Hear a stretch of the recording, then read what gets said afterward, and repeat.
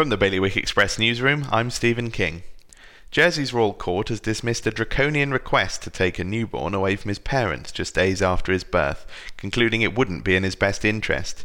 The application had been made because the mother had emotional difficulties which had led to her firstborn being adopted as part of care proceedings.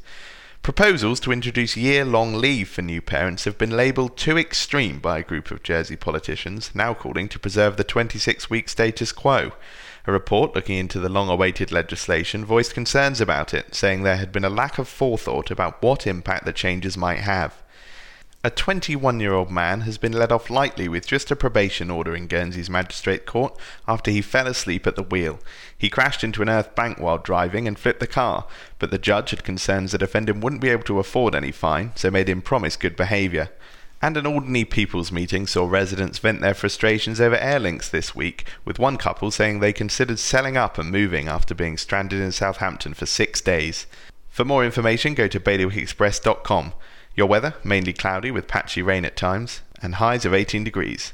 Bailiwick Radio News.